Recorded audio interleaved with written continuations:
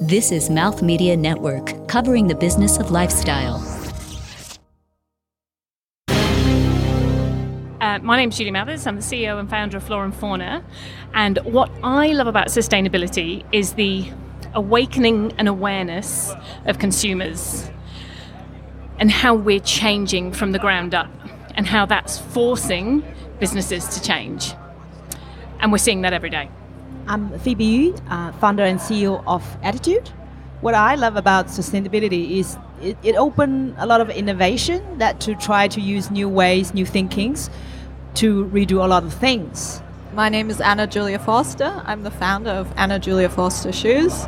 And what I like about sustainability is that it is so strongly connected in my space to the artisanal and to the craft, which is also very transparent.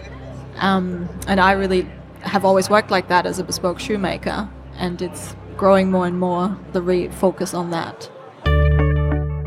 Welcome everyone to another episode of Fashion is Your Business. We are live over here in Sydney, Australia at the Online Retailer Program in partnership with Nora Network, and these episodes are brought to you by Fluent Commerce.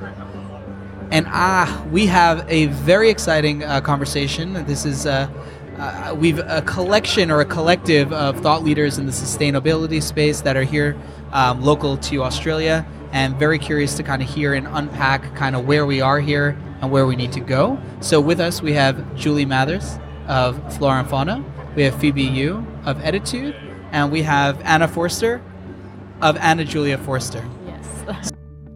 This episode was recorded in Australia and is presented by Fluent Commerce, the leader in smart cloud native omnichannel order management, at fluentcommerce.com.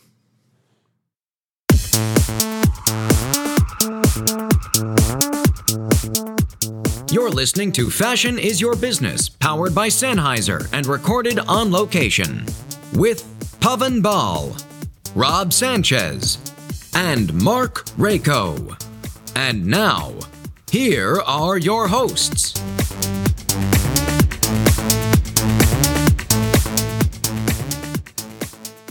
So why don't we take a quick second to introduce ourselves and what the brands are all about. So Julie, for our audience that have been longtime listeners, you may have remembered Julie's episode that we did in Shop Talk Copenhagen, where we really dove into the whole business background of Flora & Fauna. Yeah. So when we start.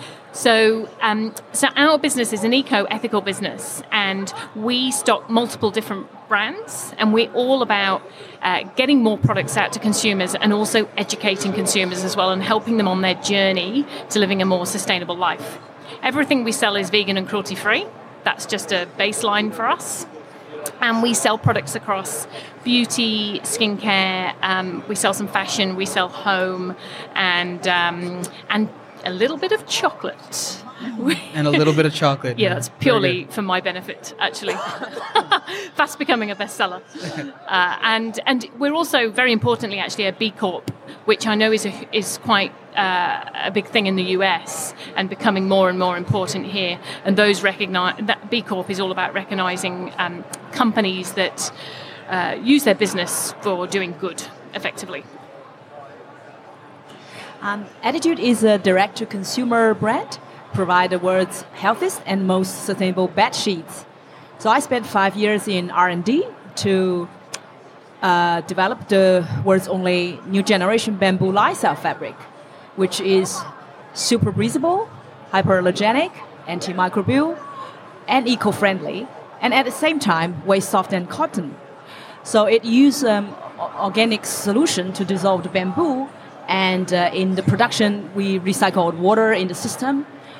So the whole production is very sustainable. So it's the new generation.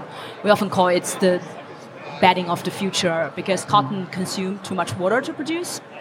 So we also want, so our customers are our health and eco-conscious consumers. We definitely see the trend is people want that lifestyle, which is very encouraging. Great. And Anna? Can I say that again? What? My name is Anna from Anna Julia Foster Shoes. I am a bespoke shoemaker, and I'm in the process of launching a sustainable premium footwear brand for women. because I think there's not enough happening in the space. There's a lot happening in the vegan space, but I don't believe the vegan products are entirely there yet, because often petrochemicals are used to make fake leathers and polyurethane, which is from made from oil. But my brand will have a strong focus on transparency and complete cutting out of all plastics and also chemicals, so that the product doesn't have any toxins, no carcinogens, and will also biodegrade and not continue to build a trash pile that fashion is causing in the world anyway. Yes. Of course, sustainability has been on the minds of everybody. And, recently I was over at South by Southwest, which is a large technology conference in the U.S., stateside. And it's shifted from it's nice to be transparent and it's nice to be sustainable and have those initiatives, to a must do this, because it seems like there's been a bit of a shift where, of course, fashion being the second largest polluter in the world, it is up to now us to change the way that we actually produce and the way that we are systemizing our processes.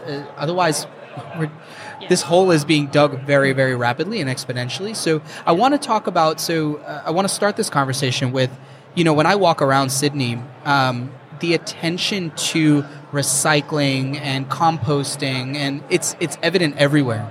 Like, it seems as though the communities here are more mindful than I've seen in other places of the world. Does that translate into the consumer side as well? Like, where are we with sustainable fashion and beauty and products here in Australia? So my opinion on this one is I feel that we are still quite behind, actually. You look at places like the Nordic countries, they're doing a great job. The consumer is quite far advanced. We have programs over here called War on Waste and various other things. It was on last night, actually, and it's very educational for people. So if people want to make changes, they want to stop using plastic straws, stop using coffee cups and all that sort of stuff. Mm-hmm. But we are still using them. Businesses are still providing them. They're here today. And we need to get businesses and the government and councils need to get better at providing alternatives. So a great example is recycling. So we've just written an article on it recently, actually. We were trying to get to the bottom of recycling to help our customers, because every council is different. And it is very confusing if you can recycle hard plastic or soft plastic. And actually, we have very few industrial composting facilities here in Australia. So we will sell things which are compostable, but unless they're home compostable, it's very difficult for people to dispose of them, so they end up in landfill. So it's actually the consumer's there, people are there, but we are yet, this is my opinion, we are yet to catch up in Australia to provide the services.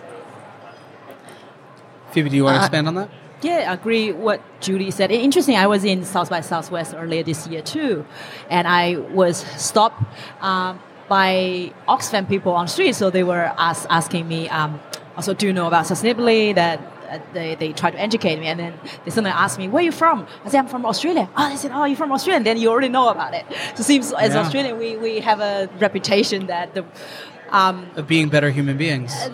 Just kind of maybe more conscious about these things. Right. Which I hope that's true. But I think, consumers are getting better and better, especially the younger ones. They are very conscious, so they love business who make that effort. But I do think bigger business and the government need to make easier for people to do that. Like people shouldn't grow the mountain, crawl over the mountains to be sustainable. It should be just make them very convenient, easy to do so. So I mean, simple things make such a profound impact. Like, Julie, you brought your own water bottle, right? And I'm assuming that never leaves your side. Correct. And then things like, my office that I work in, it's a little bit of a co-share place. They don't do any plastic anymore, and they switched it for the month of May. Just as a test. Yeah. And everyone was they embraced it so heavily. So there's no straws anymore, no plastic cups, things like that. And then they showed the impact of what just that month of May was on what we as a community and that collective inside of that co-working space made. And it was dramatic. It's profound. So it's like these small little adjustments. So like, what type of education are you guys putting out there, if at all, or what type of content are you putting out there to encourage these small changes that may make a larger impact? And maybe Anna can start there. My main way of content producing is my Instagram channel, and I actually grew up in Germany. I moved to Australia 7 years ago, so I actually grew up with recycling being just the thing, and my mom cleaning the yogurt cups meticulously and putting them to the side for the recycling bin. And I actually have to say, unfortunately, I don't think that Australians are that good at recycling. So there might be efforts now in the workspace where plastic's being cut out and there's no straws and whatever, but if you go to a domestic bin pile behind the house, there are people putting vacuum cleaners into the normal household bin. They're putting plastic into the green bin for organics. I think the actual follow through of the households is really bad, and I don't know how the government. I think it's a two-sided thing. The government needs to help educate more and provide more actual recycling facilities, because Australia doesn't actually have a recycling industry. There's only paper recycling, really. The rest, all of the other recycling waste was shipped to China until the start of the year, until China said, that's it for the whole world. We're not importing certain plastics anymore, especially because there's very polluted and very contaminated, because they're still mixed. There's food scraps in there. We don't want to clean your waste, because China is now on this big mission to maybe become the greenest country in the world, which is great. So Australia doesn't have their own recycling industry, but at the same time, the customer, so they need to start now. I've heard there's a tender now out where they're like encouraging entrepreneurs with more grants to actually come up with great ideas of how recycling can be done here. But it also starts with the people in the households, because how is it going to go better if the recycling waste that the government and the councils are picking up is just of the worst condition? So it's really sad to watch. This sounds like it's more of an education thing more than it is like a willingness to do this. So like for instance, recycling a vacuum in the regular bin or throwing it out in the regular bin, there just may not be an understanding that that's something that can be reused, right? Wow, but the plastic in the green bin for the leaves, and I've seen that so many times. Some councils are now going around and are putting thumbs up or thumbs down onto the bins. I saw that. It's really great, educating the customer. Sorry, we're not happy with the state of your recycling bin. So I think that's a good effort in educating. Yeah. And how does this flow through? So like the impact in this conversation could be on product, right? You guys all have an individual and unique product brand that you're launching or you have launched that focuses on this footprint impact or minimizing this impact. How would you consult other brands to do the same? Like this seems like a very daunting task to do it right. So there's everything through like supply chain and transparency in the supply chain, minimizing delivery distances, and it could get as detailed as, it could be very, very minute. Yeah. So I'm wondering, like, what is kind of like the first steps to turning your brand into a mindful participant? So what we ask now when we look at new brands, there are certain questions we ask. Are you vegan? Are you cruelty-free? Do you have palm oil? But also, what is your packaging? And that's one of the first things we ask. And actually, if they haven't thought about it, or if there's nothing different about it, they go to the bottom of the pile. Mm-hmm. Because if they don't care, then we don't care about them, basically. But if there is a brand that has thought about their packaging, so we've actually just launched a few new brands. One from Canada, a makeup brand, which is all in bamboo packaging. It's beautiful, and it's quickly become our best-selling makeup brand, actually. What's the name of that? Elate. Elate? Elate. Cool. Yeah. Exclusive to us, actually. Exclusive to us. Oh, very nice. Yeah. Nice. Yep. Bamboo packaging. I'm going to check it out. It's really nice. It's beautiful. It's refillable. It's all recyclable. They've just done an amazing job with it. And their aim is to be the world's first zero-waste beauty brand. So we just love their ethics and their mission. So with brands like that, we will embrace them and hold them up There's another very local brand, and they've made products in paper packaging. So a lot of brands who we speak to go, oh no, we can't put our deodorant in a paper tube. Well, yeah, you can, because someone has. So again, we've stocked them, and they're a very small cult brand, but they're doing a great job. And we sold out of their products in like the first 2 days. So I think from our perspective, we actively will chase brands like that, but then we will also work with our existing brands. And quite a few of them actually have changed to glass packaging over plastic, which is great. And we also say, please do not send any plastic in your unnecessary plastic in your packaging, because we've just got to get rid of it. We never give that to the consumer because we want to recycle it properly. So just sort it out at source. So we work a lot with brands around that as well, and even with things down to our boxes. You know, a lot of people have said, oh, why don't you source your boxes from China and get them shipped in? Well, no, because that's really irresponsible. And it takes a long time to get here, and it's very heavy, and so on and so forth. So we source them from a place which is 14 kilometres down the road, and they're made from recycled Sydney waste, because that's a far more responsible thing to do from our perspective. So, and we actively work with our other brands to help them kind of on that journey, I suppose. And what's quite cool, actually, because I think we spoke last year about the minimal packaging tick box that we put at checkout. So we have the minimal packaging tick box. That was our brainstorm. It was our brainstorm. Yeah, it was our brainstorm. And we launched it the day before, where you could tick the box at checkout, and you would get minimal packaging. Anyway, we've now made that standard. Did you really? Yeah. So that's cool. Yeah, so we did that a few weeks ago, because we had about a 40% uptake of people ticking it anyway. And then we just went, well, let's just make that as the standard. So you have to untick it as a consumer and basically say, I do not want to be environmentally, or be as environmentally friendly as I could be. Oh, yeah, that's a shaming situation going on right there. So we get maybe 0.something% of customers who untick that. Oh, that's amazing. I wonder if we could integrate, maybe we should talk to Shopify over here and tell them to integrate that into their e-commerce widgets. We've seen a few of our brands now do it, which is great. So they're adding that in, which is just brilliant, because the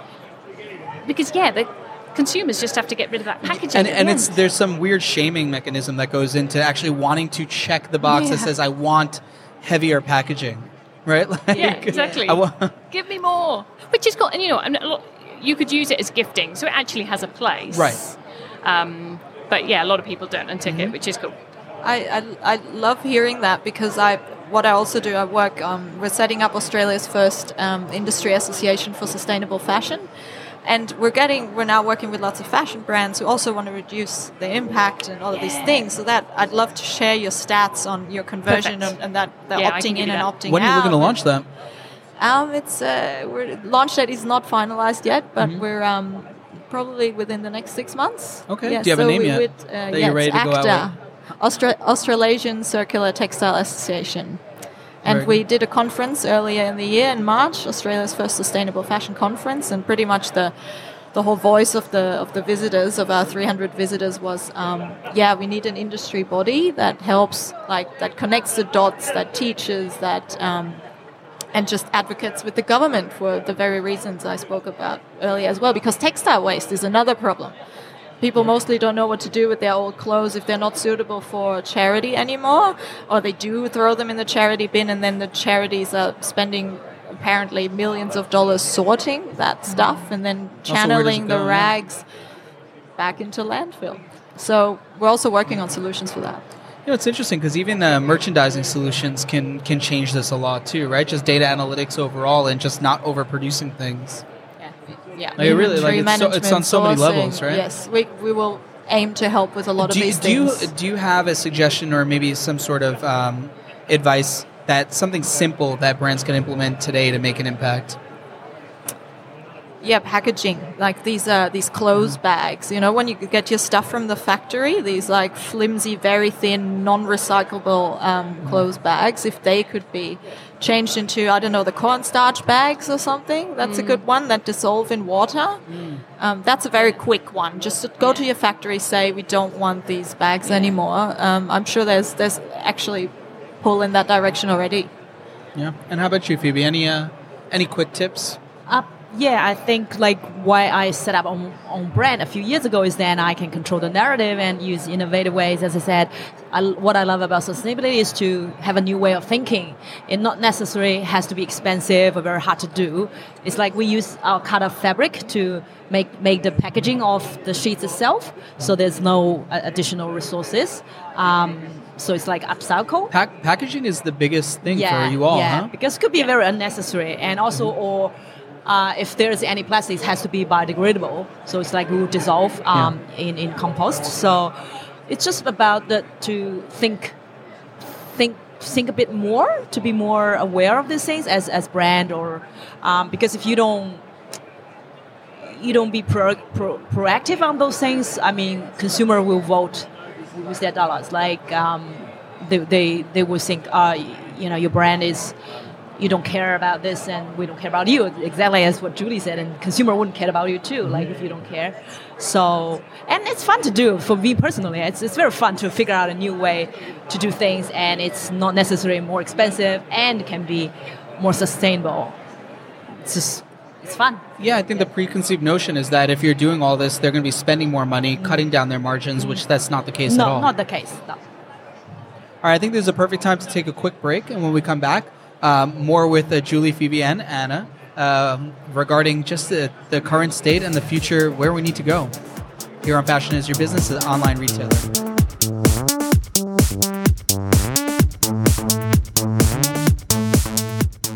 Fluent Commerce is the leader in smart cloud-native omnichannel order management.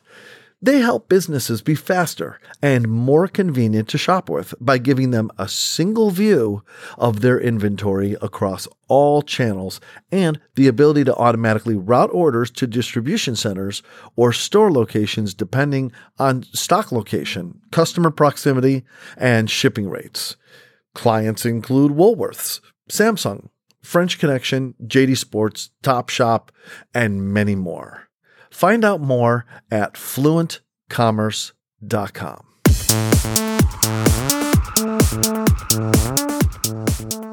You can follow Fashion is Your Business on social media at Fashion Biz Show. That's Fashion BIZ Show. Episodes available at fashionisyourbusiness.com, and listen and subscribe wherever the best podcasts are found.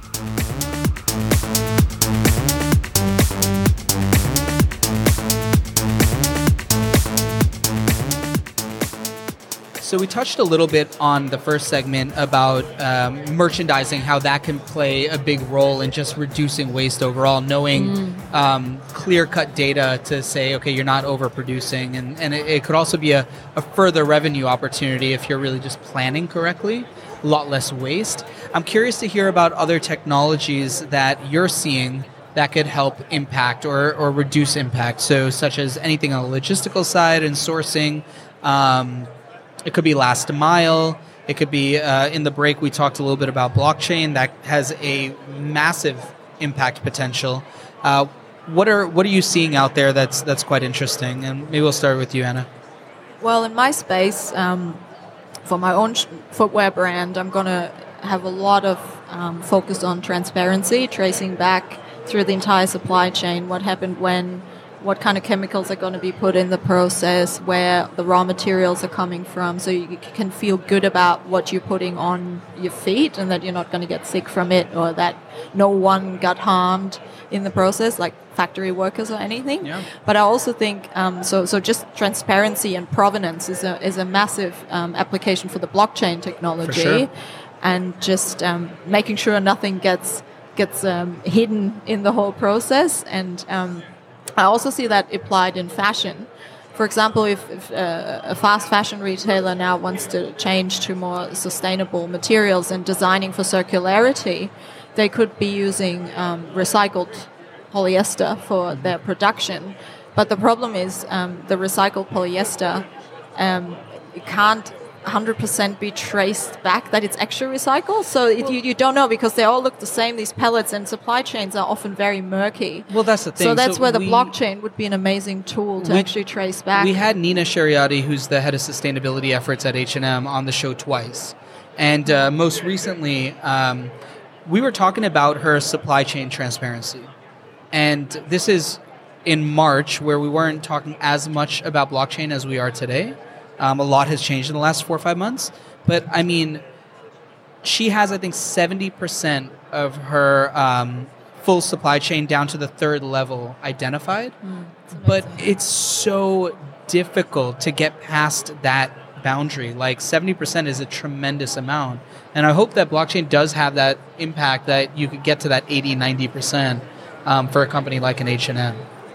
It's just hard, the whole transparency thing. Like in footwear, for example, if you go to manufacturers or anyone in the supply chain, you'll and have a conversation, they'll just go like, oh, if it's more transparent, no one can do business anymore. Yeah. You know so why? Because they're you using get 3 other pushback. manufacturers on the back end that you have no exactly. idea about, right? So you're purchasing from one person that says, yeah, everything's totally good, and then they're getting, they're subcontracting out, whether it's their zippers or, some finishings and you have no idea, you have no where how that's happening. Exactly. So it's going to be very exciting. Yeah, I think developments. it's going to change entirely. I mean, so Julie, that's a great like, are you seeing that inside of your marketplace now? Are you looking at blockchain and how you can now set standards in flora and fauna so that now all the manufacturers are tracked and traced? Yeah. So we've got 215 brands. 215? Yeah, at last count, maybe 216. A lot of them are local. It's a little bit easier. Yeah. And a lot of them have certifications and various other things which really help. We focus. So I suppose we do look at that in huge detail. I mean, to the point actually where I'm annoying someone greatly at the moment, which is a brand that I'm looking at bringing on, but. Because everything we sell is cruelty-free and vegan, and it really can't be tested on animals at all. And it's Band-Aids. And they're a big problem because they're actually a medical device. And the hypoallergenic bit of it has to be tested on animals. So we don't stock them, but I've seen lots of... However, if you go to their website, they say, yep, we're cruelty-free, we are not tested on animals. Yep. So I'm currently in a bit of a back and forth with the CEO because I said, you are misleading customers because your ingredients are tested on animals. So one of our customers could be buying that in good faith, thinking, I'm doing the right thing, but actually they're not, because if you go back a level, they're tested on animals, which is... that's fine, that is what it is, but be upfront about it. Like, don't mislead. So we go back quite a bit, particularly in terms of that.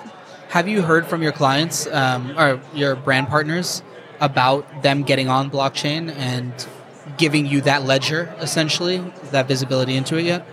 No, we're not there. Yeah. Our brands are not there at all yet. So I think there's a bit of a way to go yet. It's new. It's nascent, right? Yeah. So, but I'm curious to see how that. It's starting to happen with food provenance more.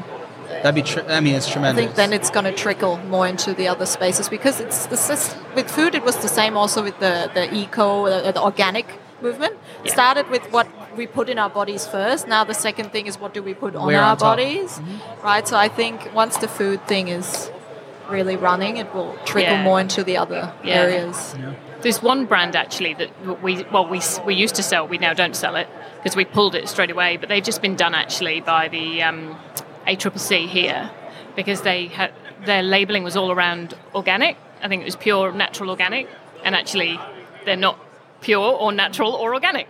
So there's a lot more, I suppose, it's very good actually because there's a lot more clamping down that's being done, and that's also set a precedent. So we've been quite open about that with some of our skincare brands in terms of you need to have a look at your labelling because... Greenwashing as well. Yes, absolutely. Phoebe, have you seen any technologies? Are you interested in any sort of innovations that are helping this whole movement out? I think my area of expertise more in the material and fabric innovation that I do see a lot. So not our fabric is innovative, but I see there's a lot of US startups is also was experimenting a lot of new materials, fabric. I think one One is like in lab they create those silk, but like mimic like spider silk, so it's super strong, but it has the same soft feeling as real silk. But Is that bold threads? Yes, called bold but threads then in that's also California. cruelty-free because you don't kill the silkworm. So I think Stella McCartney is working with them to create clothing. So that could be one solution for fashion, that you can totally use new materials which are just much better. And there's fabric created from seaweed, from crab shell, which is the protein. Fantastic. Yeah. So it's also good really for the patient who have who got the burn. Oh. Anything. More medical level, because if you have a heavy burn, then if your skin was on those cotton, then that's pain. But those kind of, they like mimic human protein, so kind of eventually they dissolve. So they it's like a temporary skin on you, and then when your new skin grow, they dissolve. And also from coconut husk. I think there's a lot of plant-based can turn into fabric or other thing. There's also there's one startup on Kickstarter. They use the coffee husk to then make those cups. So those cups also eventually are totally biodegradable. So I like those ideas, like to totally use new materials, new ways to make things, so they're way much better than conventional ways. Yeah, for sure. Yeah. And you're saying, so Bold Threads, speaking of them, they were actually on one of our shows called The Current Innovators, and we recorded with them at South by again. They're fantastic. It's so cool, yeah. I'm really keen to see their mycelium leather. I've actually contacted them, but I haven't heard back because I've seen it applied on a bag, but I'm not sure how it would work on shoes, because there's lots of pulling in shoemaking, so the material needs to be quite dense to then withstand the pulling and to be shaped around the shoe, and heat differences, temperature differences. So I'd love to have a play with their mycelium leather. That's like some really good looking alternative leather. Yeah, absolutely. And on the inventory management side, of course, we mentioned that Fluent Commerce is part of this conversation a little bit.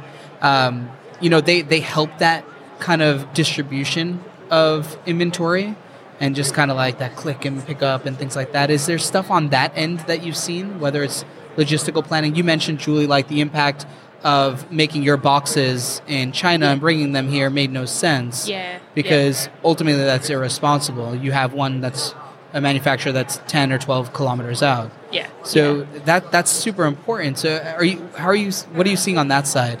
Yeah, so we focus as much on the internals of the business as we do on what the customer sees as well, and I think that's really important. What we're seeing, so there's a few things actually that we're doing. I mean, we're just about to move warehouse, which is all very exciting and terrifying at the same time, and we're going to go to a full scan facility so we can be paperless, which will do a few things. It will reduce human error. So it'll reduce wastage, excess stock, all of that sort of stuff. It also means that we don't need to put a packing slip into every order, because actually most of the time they're not even looked at. And so we're saving paper on that front. We're also looking at something quite cool at the moment, which is a box. Basically, it's a machine that can make a box to fit the product. The exact size. Yes, exactly, exact size. Yeah. So. Because sometimes someone will just buy a lipstick, but right now that it's going out in a box, it's just way too big and it's very wasteful. Every time I get an Amazon package, I'm like, it's like 16 inches or whatever wide, and the product is like 4. Yes, at most. And from our perspective, how logistics works here as well. Most of it is done on cube, so it's actually costing us more money than it should, and it needs to. So we're looking at some technology like that. And the only challenge that I've got going on in my head at the moment is I want to preserve brand as well as, and I need to get over that, basically. I need to just get over it. Yeah. But there's various things like that we're looking at to help us be more efficient, basically, in the back end. And it will speed us up as well. So if you We use third-party warehouse, so it's a bit hard for us like to control them in the level Julie can control her warehouse. But I would but when we choose partner in future, we could prefer the warehouse which would have done something, or maybe they offset their transportation, or they use maybe solar trucks. I think when that's available. So when we pick our suppliers, we absolutely will look at those criteria. So going into starting Acta, like what type of conversations are you looking to spur over there? Are you going to be bringing in educators from around the world, or is this going to be peer-to-peer within Australia itself? I'd say both. There's definitely a need to just share knowledge as an industry. This is an overall industry effort, a country effort, a whole human effort to be more sustainable. So knowledge sharing is important. But we will also be bringing in international service providers, experts in the field. There's some really amazing work being done in Europe. There's always the Copenhagen Fashion Summit, which is the largest sustainability conference in the world. We're going to try and partner with like-minded associations and businesses and associations to drive forward the idea. Yeah. Was there, so I'm not terribly sure about the programming here at Online Retailer, but do they have a concerted focus on sustainability? I know, Phoebe, you spoke. Julie, were you a speaker this time? Wasn't asked. Okay. I'll cut it. But so was there a bit of a focus on that from your perspective? No, not really. What I talked about today was more about, as an online brand, how we create physical touch points with customer. Yeah. Okay, got it. So maybe that's a good start, is to bring Acta into this environment and kind of push forward some of those conversations. Yeah, absolutely. Because it's really about just talking about it, right? So, one thing... retailing. Yeah. You know, going back to like the fast fashion and big box side of things, you're often finding that efforts on their end are being scrutinized quite dramatically. Saying that whatever they're doing is not enough, or the transparency is not enough. Like, it's never going to be enough, because by nature, when you're pumping out that much product, there's a contrast in what we believe to be sustainable, or those things. What are your reflections on that? And where should we be going on that end of things when you have these brands that really have the impact potential? With fast fashion, especially in the women's space, where there's a lot of polyester, like cheap polyester clothing being produced, I think the brands have not taken enough responsibility to use what's already there. So as in designing for circularity and using recycled polyester, because there's so much plastic already on this planet, why not use what's already there? And yes, it's currently still more expensive, recycled polyester, but once there is more demand, it's going to go down. So I think it's just making that commitment and just using, like, designing with having a recycle, like an end of life, or not an end of life, like the circularity in mind. Yeah, Julie, how old is your client, your customer? Oh, they are 25 to 50. 25 to 50. Does it skew younger though overall? No. It's pretty middle, like pretty streamlined. It's about 35 would be the Yeah. The that's elder than I would expect it to be. Yeah, I mean we do have plenty of young people coming on board, but a lot of the products we sell are home. Some of the skincare is not particularly cheap, and so they're going... Right, that's the barrier right there. Yeah, I mean, we do have cheaper ranges, so we sell products like Sukin, which is affordable, but equally it's available at Chemist Warehouse, and they've normally got it on discount. No, I'm totally cool with that, but as a result of that, younger people will probably go there instead. We do sell a lot of home products, and typically you need a bit more disposable income for that. But where do you see this, like the shift happening, if at all, about younger generations maybe in 10 years or so? Because you could just see and feel the movement in their decisions, right? Huge. Yeah. We see a lot of... we do have a young audience, and certainly a lot of the Instagrammers who follow us and post about us, because we don't actually work with influencers. They just do it naturally. And was very important to us and to me. So we actively don't do it because we want, if people talk about us, we want it to be authentic, as opposed to paying someone to one day hold a L'Oreal product and the next day hold ours. It's just not very authentic for us. So, and they're pretty young. But what they're doing, which we love, and I particularly love, is they're being real drivers of change. So they're being like the change advocates, and they're going out to their communities, which are normally pretty big, much bigger than I could ever get with my personal Instagram because I'm too old. But they're going out and they're holding their followers accountable. And they're showing things like, hey, this is the amount of waste that I created this month. And it could fit into a cup. You know, that's what they're doing. So we're absolutely seeing that in a younger generation. We have some of the team who work with us who have kids and who have grandkids, and they're telling us that what's happening is at the kids' nurseries, you know, when they're like 3-4 years old, the children are being educated on how to recycle. And then they're coming home and they're telling their parents and grandparents how they're doing it wrong. So it will absolutely shift. Like it's shifting. I grew up in an age of plastic fantastic, and that's what we're used to. Was that the slogan? Plastic fantastic? I think it is now. It was like everything was pile it high, chuck it in plastic, and freeze it as well. We were growing up in the UK. Everything was frozen, and so it's shifting and it's changing, and we are seeing that. Yeah, our demographic is actually going younger. A few years ago, we were predominantly 35 to 45, but now the biggest contributing to revenues from 25 to 34.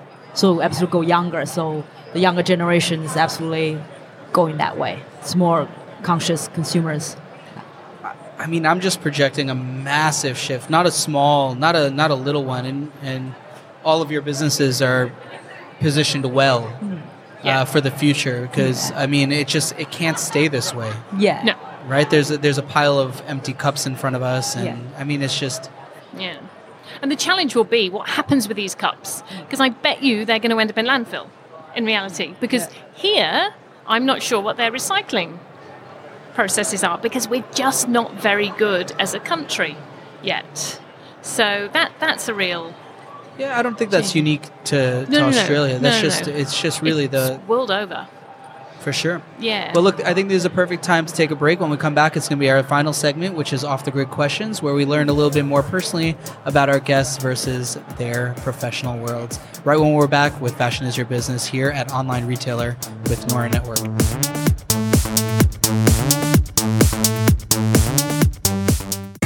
Welcome to Hashtag Mom's Got This. Get your mom life fix 4 days a week. I'm Michelle Parr. And I'm Stacey Eagle. Together, we chatted up with a new boss mom each week about her journey and why she's got this. Make sure to subscribe and show us some love on iTunes, Google Play, and wherever the best podcasts are found. And remember, Mom's got this.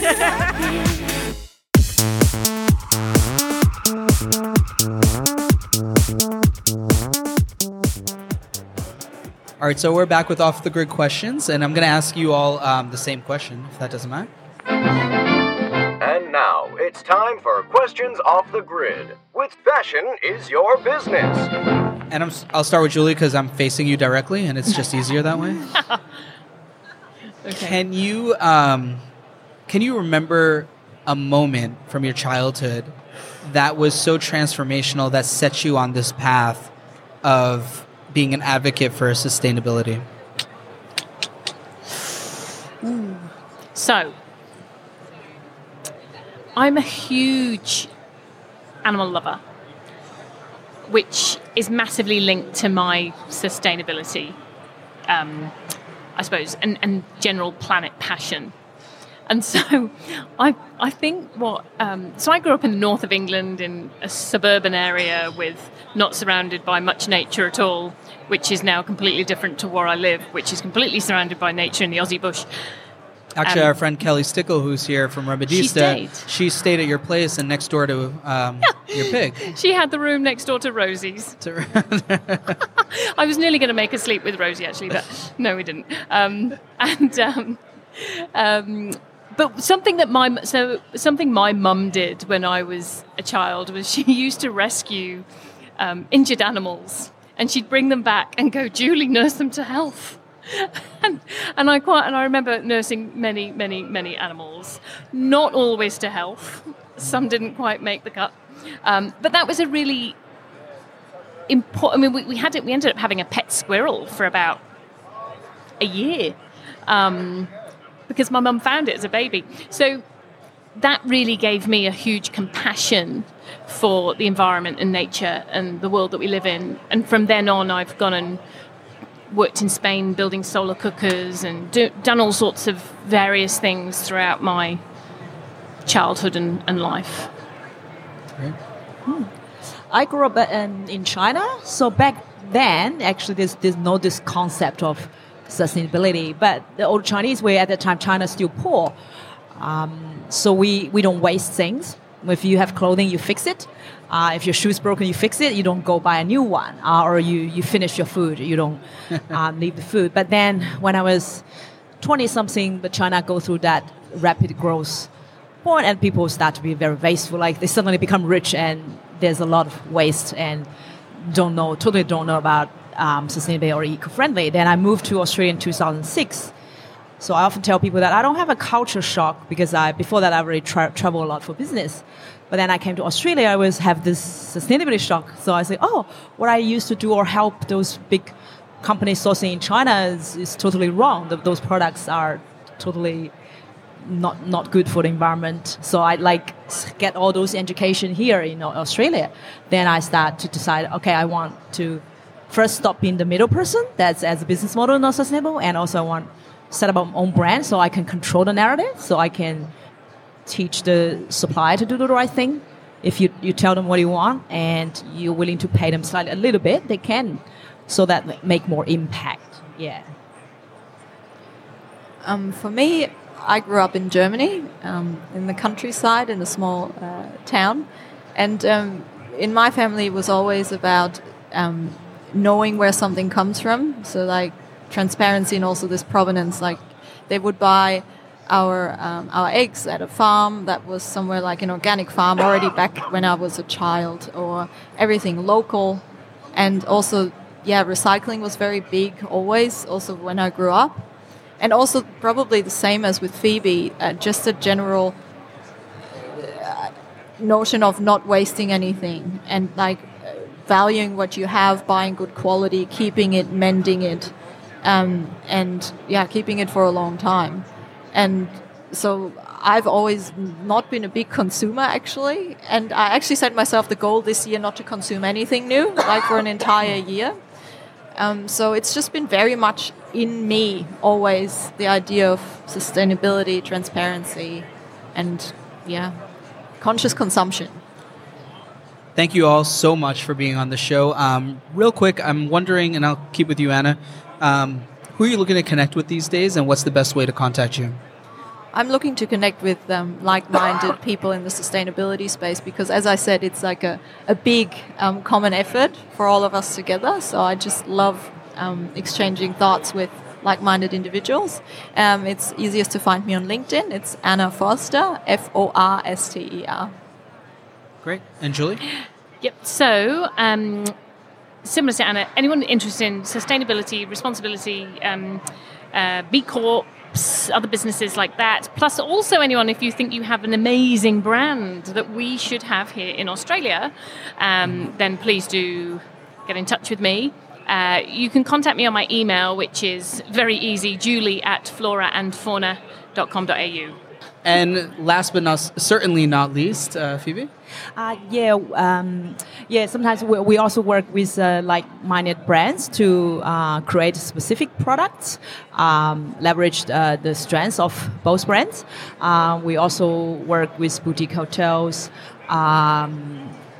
to deliver our products to more consumers can experience our products. So anyone is interested in working with our brands can reach me at phoebe@attitude.com.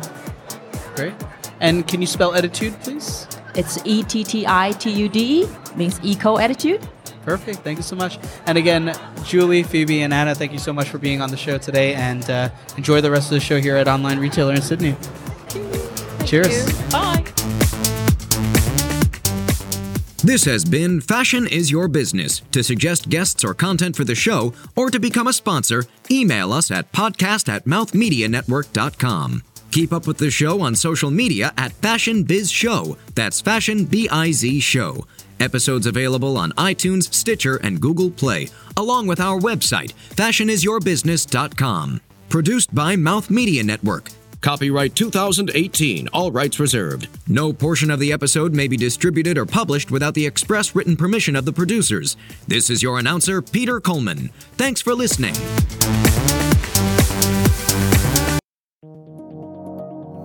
This is Mouth Media Network, covering the business of lifestyle.